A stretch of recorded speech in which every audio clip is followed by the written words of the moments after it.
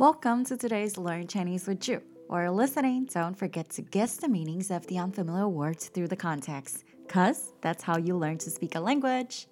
Today, we're going to talk about 耳机 headsets. Let's go. 我昨天晚上和朋友一起吃了日本烧肉，这位朋友在苹果担任工程师。他居然就是决定苹果 AirPods 耳机连线提示音的工程师。原来我每天打开耳机，习惯的连线噔噔音效就是出自他团队的手里。当下突然很感动，原来我们天天日常在使用的产品，每个细节都是出自不同角落的人付出专业努力决定的。2. 慢版，我昨天晚上和朋友一起吃了日本烧肉，这位朋友在苹果担任工程师，他居然就是决定苹果 AirPods 耳机连线提示音的工程师。原来我每天打开耳机，习惯的连线噔噔音效就是出自他团队手里。当下突然很感动，原来我们天天日常在使用的产品，每个细节都是出自不同角落的人付出专业努力决定的。3. 解释部分。最近其实我有2个星期没有在使用 AirPods. I actually haven't touched my AirPods for 2 weeks. 我真的必须要说I have to say, I really have to say, 我真的必须要说，我不得不佩服苹果。为什么呢？ I have to give it to Apple. Why? 因为我觉得苹果对于从零创造出需求真的是蛮厉害的。I think Apple is really great with creating needs from nothing, from zero, building it from the ground up. 从零创造出来，从原本这样子打造出来的。我说的是什么呢？就是像我现在就连使用有线耳机都会觉得非常不习惯。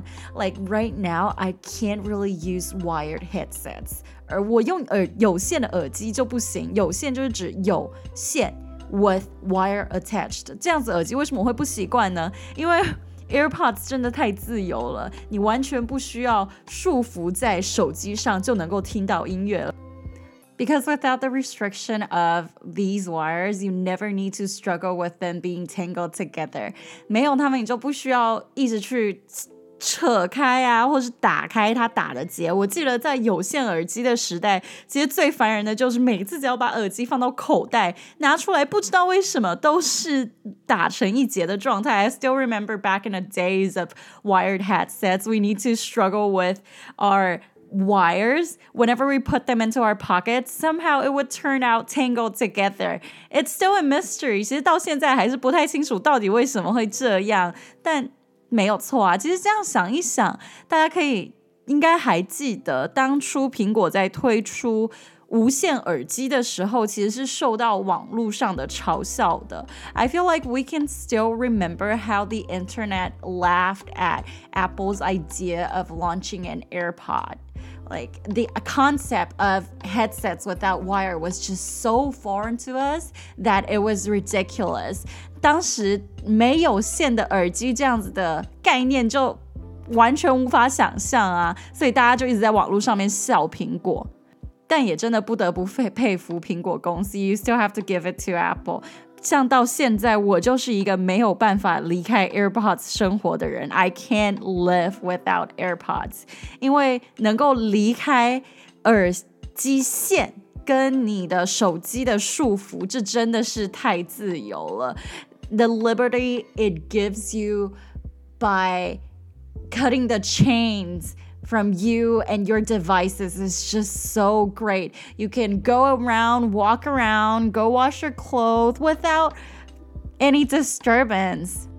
I just can't explain how huge a role these AirPods play in my life. 真的很重要。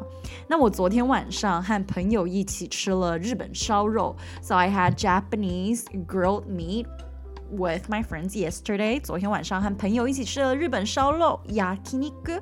这位朋友呢，在苹果担任工程师。This friend works as an engineer in Apple。他居然啊，就是决定苹果 AirPods 耳机连线提示音的工程师。It turns out he is actually the engineer who decided what sound effect AirPods go with. 原来我每天打开耳机，习惯的连线噔噔音效。So the dun dun sound effect I'm so used to every day when I connect my AirPods 就是出自他的团队手里 It's from his team 当下真的突然很感动 I was moved at that instant 感动感情上面被动了动就是 touch 嘛感是感情 emotionally touched so I was touched I was moved 果然我们天天日常在使用的产品啊 realizing that the products we're so used to every day 天天日常使用的天天 every day 日常 everyday life so you're repeating it to emphasize it 那每个细节其实都是出自不同角落的人All the details in them are all from the hands of every walks of life 都是不同角落不同行业的人所贡献出来的从他们付出专业努力来决定的 from their effort and expertise 那我既然到了最后我想要跟大家分享一下这个等灯音到底是长怎么样呢 So at the end of the podcast I do want to share a little bit about what this dun dun sounds like if you don't have AirPods因为其实昨天他就有跟我解释当时要决定这个声音的时候确实有非常多的选项到底要更快更慢还是大声小声还是音质该怎么样音频该怎么样等等等等等等还是怎么样会最顺耳其实这听起来也算是蛮有趣的 So lastly I will go through how this dun dun sounds like exactly because he actually went through with me about the nuances behind deciding which sound effect to go with I find it quite interesting And lastly 我想要偷偷做个 shout out 谢谢这位朋友让我用他的苹果员工价打折 I just want to shout out to this friend for him using his employee discount for me to purchase your Apple product. Thank you. Well, thank you for tuning in today. I'll see you next time.